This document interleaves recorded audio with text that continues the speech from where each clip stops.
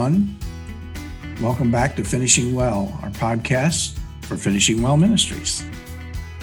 Objective here is to explore ways and help seniors, people 65 and over, live their lives well, and more importantly, finish their lives well. But if you're under 65, we welcome you and hope that you will find some value in thinking about living your life well. Also, my name is Randy Hess, and I'm pleased to be here with my good friend, Hal Habacher, the founder of Finishing Well Ministries. Good afternoon, Hal. Well, good afternoon to you, Randy. It's a pleasure to team up with you again and help each other and invite others into this process with us in finishing well and living every day well for Jesus. That's our mission, isn't it? It is, isn't it? And, we recently talked a little bit about a subject. We've talked around a subject many times, but a subject comes up. And I think in the podcast that you are covering the Apostle Paul, it is evident that we're going to face in the course of our efforts to finish well, we're going to face many difficulties and many situations along the pathway that we don't understand or that we can't even see how we could climb over. And yet we are to do something with our lives that you could call pressing on. We are to press on through, and we are to seek the Lord in our process of pressing on. And I would like you to talk a little bit about that, Hal, with me and help me understand how I can better grasp how Randy Hess can press on and how we can all press on in the face of many confusing things and many difficult things that get in the road. Well, I'd love to talk about that with you, Randy. Let me set the stage for that because, again, there is a place in Scripture that challenges us with this very idea. And when I say challenges us, I like to think of it as an invitation. I love Jesus' call to the 12, follow me. He doesn't spell everything out in advance. He just simply says, follow me and I'll teach you. And that's our mission. I love Luke 6:40. No pupil is above his master, but every pupil after he has been carefully trained will be like his master. That's Jesus' words, his encouragement to disciples who are following him. So if I were going to turn to a passage, and I'm a biblicist, I think in terms of how does Scripture apply to my life, I would go to Philippians 3 on this passage. It's where Paul actually uses these words to press on. Now, I want to remind us before I look at that, he doesn't say press on without thinking of the hardships that are there. I mean, he's actually, again, in prison as he writes these words. You say, how much more hardship and perseverance does somebody need than from a prison cell? But as we know, people perhaps perform at their best in prison. Look at the letters Dietrich Bonhoeffer wrote from prison. The hardships of life God uses to stir something deep in us. So this goes back, like we said in 2 Timothy, Paul ends up, and I've kept the faith. So Paul's faith drives him. I look at verse 9 in Philippians 3, and may be found in him, not having a righteousness of my own derived from the law, but that which is through faith in Christ, the righteousness which comes from God on the basis of faith. And then Paul says that I may know him and the power of his resurrection. Who doesn't want to live with the power of the resurrection in your body? But then he adds this, in the fellowship of his sufferings, being conformed to his death, in order that I may attain to the resurrection from the dead. So you see your life aging, you see the hardships coming, And Paul says, I saw that in Jesus, and I want to identify with everything that he went through so that I can have my own resurrection, just like Jesus had his resurrection. And that's the power of the Christian gospel. That's the power of the Holy Spirit working through our lives. So Paul faced all these hardships, and you can go to the other passages in Paul's writings where he talks about everything that he experienced, all those hardships, beatings, shipwrecks, being stoned. I mean, just being abused.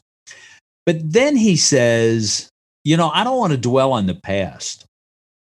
He says in verse 12, but I press on so that I may lay hold of that for which I was laid hold of by Jesus.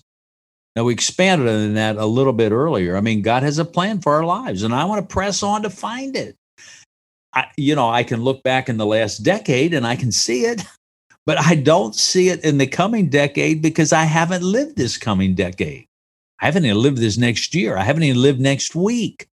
But what I want to say, I want to press on so that I may lay hold of for this weekend, for next week, for next month, for this coming year. In fact, we could have retrospectively said that in COVID. How did we press on through a year of COVID-19? Developing our lives, following Jesus. And he says in verse 13, forgetting what lies behind, I want to reach forward. Christians are future-directed people, even in the midst of their problems. I think of Matthew 11:28. Come unto me, all you who are weary and heavy laden, and I will give you rest. Now, Jesus says, take my yoke upon me and learn, take my yoke upon you and learn of me. So Paul's life is consumed with his faith and how to realize it. And then let me talk about this word press on. Let's back off a little bit and reflect on this. The word to press on means literally to flee or put to flight. The idea of persecution is here. You flee persecution. You want to get away from hardships. Mm-hmm. But you want to run after what God's purpose is in your life. And I want to say that's a truism for every stage of our life, our marriage, our personal life. What is it that I'm pressing on to? What is it that God has for me out there? What is it that I want to flee towards? It's intentional. It's deliberate. It's a mental process. I think in the Apostle Paul, he went on 3 missionary journeys. He didn't want to go on the 4th one. He was imprisoned in Jerusalem, in Caesarea by the sea, carried as a prisoner to Rome, a whole new life. But he has this mindset of pressing on, fleeing towards Jesus in every situation. So how do we explore that, Randy? How do we press on in the midst of our lives every day, every week, every month? How do we make it the passion of our lives in completing the course? Right. Help me. That's a good question. Well, so if I don't press on, Hal, what might I be doing? That's the question I have. There is no opposite to pressing on as a term we can grab onto, is there? But I do want to just submit that it might mean being distracted by something, so turning away as opposed to pressing on. It might mean giving up as opposed to pressing on. Or let me suggest it might mean idling. Yes. When I think of putting your car in gear to go forward. Yes. Well, you could just put it in park. I mean, okay, so it might mean pushing the pause button and pausing for my whole life. I'm going to pause. So pressing on is the sense that we are moving towards something in my book. But it's not just a casual move. It's not me in an inner tube floating down the Guadalupe. Okay? It is me seeking something, pursuing something. And so to me, how there has to be in my mind, as well as my heart, a determination. It's a determined approach to what I'm doing.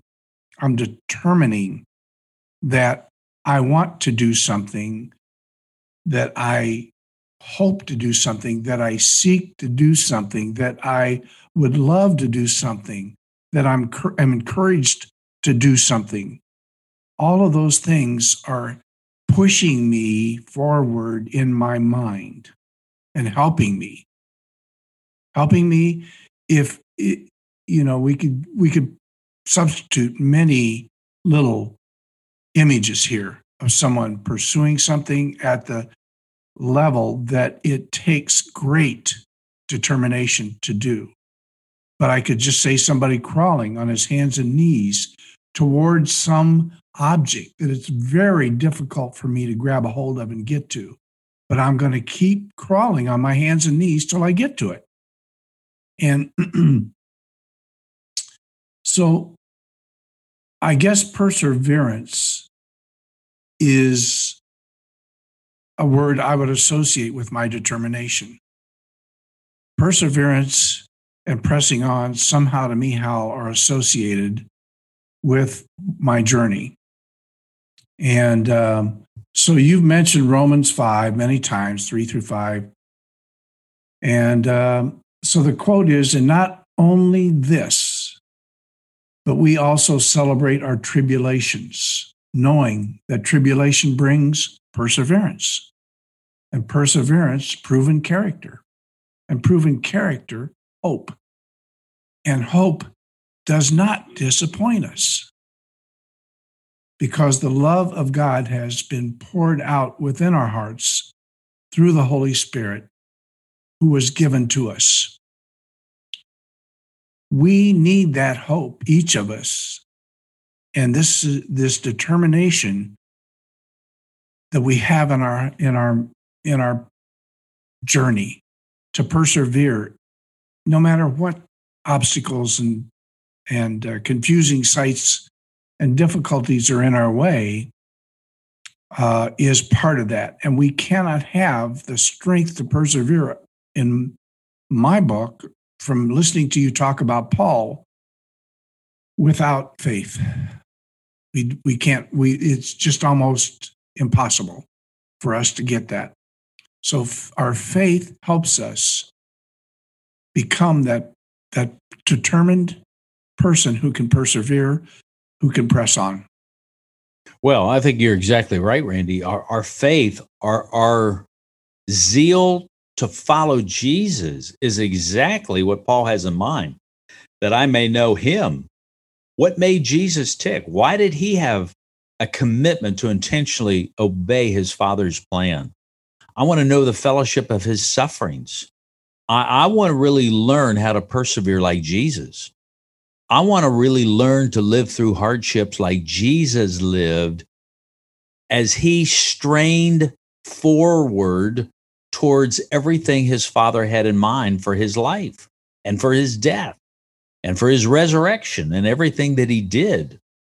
So you're exactly right. Let me give you a little illustration I think about in my own life. As you age, you're not as agile physically, at least I'm not, as I once thought I was. So it involves stretching. And they say one of the best things aging people can do is do a lot of stretching, because the muscles contract the longer you live and the longer you don't use them. So it's important to stretch. And that is the idea that Paul has here. He wants to reach forward to what lies ahead. He wants to extend himself. He wants to stretch. So I think of Paul's words every time I stretch my body. Before I get on a bicycle to ride, I take a few moments to stretch out my muscles. When I get up in the morning, I want to stretch. Why? Because I want to perform better. I want my body to be better. So Paul says that's what I want to do spiritually. I want to stretch ahead into whatever it is God has for me. And of course, that's the thesis on Finishing Well Ministries and living well, because we believe that God has a purpose for our lives now. So I'm not compelled by my job. Nobody's forcing me to get up early. Nobody's forcing me to lay out my mission or understand what it is God has for me. But knowing Jesus, I'm compelled to press into these years to discover what God has in mind for me. So I want to press into these years. I don't want to operate an idle. I want to be intentional, and I want to be growing during these years. You mentioned something in a previous podcast, I think, Hal, about, I think it was something regarding deep creates deep, something to that effect. I can't remember exactly how you phrased it.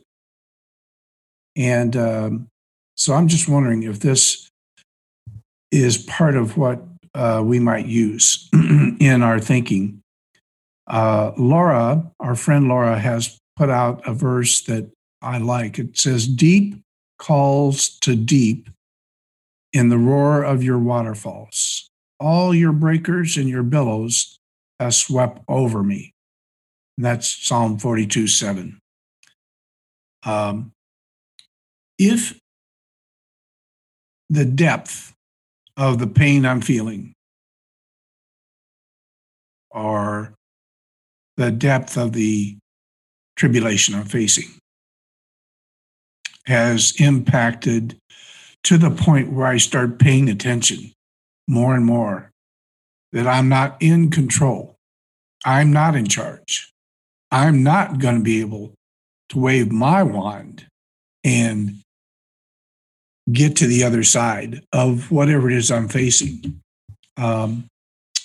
then I think I begin to pay attention deeper,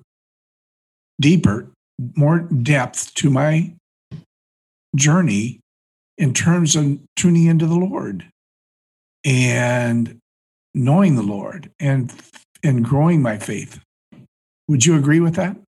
I would agree with that. And may I give a quick illustration of this? 2 weeks ago, I was teaching on our third essential, that is, learning to care and learning to love, and being motivated by the love of Jesus that he showed as he went through his trials. So in reflecting of that, there was an older woman sitting at a table right in front of me, and she was near the session. We were reflecting on this together, and she raised her hand and said, "May I say something?" I said, "Sure." And she said, "I've had a lot of pain in my life." I said, "Tell me more." She says, "I buried a 2-year-old son and a 54-year-old son. The pain in those two children's death is very deep, but I feel somehow it has led me into the heart of God more than anything else.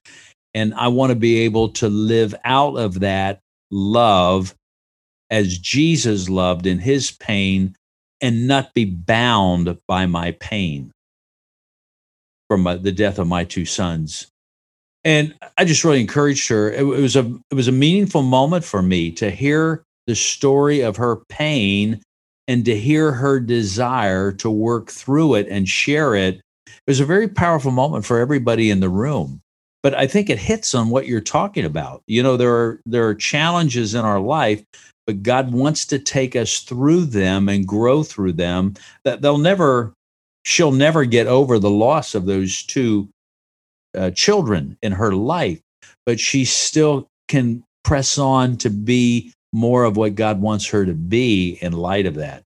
And I think that's what Paul has in mind here when he reach forward, stretch, press, go through whatever is blocking you, whatever is in your way, in a sense, and learn from it. A little quote I have written here in my paper from J.I. Packer, which I think his little book, Finishing Our Course with Joy, is an absolute, I would say every aging person, wherever you're at, ought to read that book again and again and again and again. He has here, zeal means our zeal to know God, to press on, to reach forward. Zeal means a priority, a passion, and an effort in pursuing God's cause. So, and that's the whole idea in finishing well. I mean, we're not finished when we retire. We're just entering a whole new season of discovering what it is that God wants to be to us, in us, and through us as we keep growing. How would you wrap up this session, Randy? How do you capsulize it? I just think that it's a journey we're on. And pressing on to me is similar to my goal of persevering through whatever challenges and difficulties are coming. And I refer back to a metaphor that our friend Laura has put together about somebody traveling along a pathway in the woods looking for the stream. We can hear that peaceful, bubbling stream, but we can't see it. The brush, the trees, the undergrowth is too thick. The briars are too thick.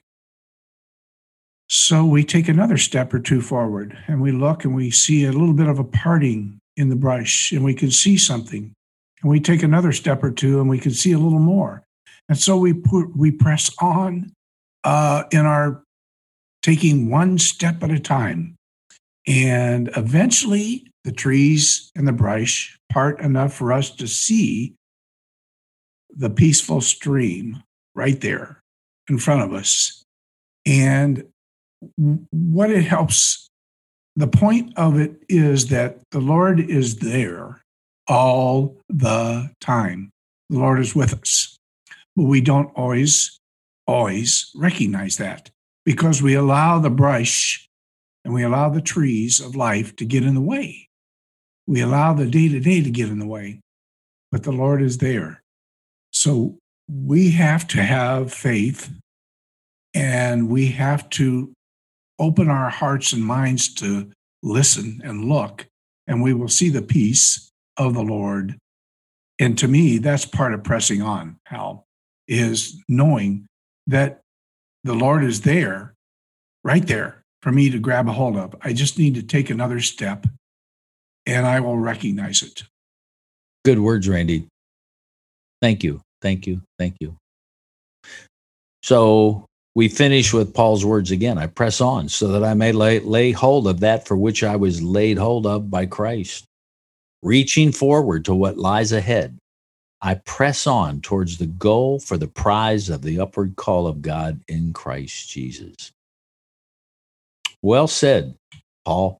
We identify with you and we want to follow you, just as you've encouraged us to follow you as you follow Jesus. So thanks for sharing this podcast. I hope it's encouraging to you. Let us know a thought, a topic, a response, a way to communicate to our generation of elders that is growing across America. 10,000 of us are turning 65 every day. You know, in another 10 years, there are going to be more people who are seniors than people who are under 20 in America. We're fast becoming almost a fourth of the population of America. And I believe we have a task to do as aging believers, as men and women who are called to follow Jesus. So let's join together and press on. Thanks, Randy, for helping me press on. There's nothing better than a friend to help you press on, and I appreciate you. Amen to that. Thank you, Hal. May God bless us all as we follow him this day.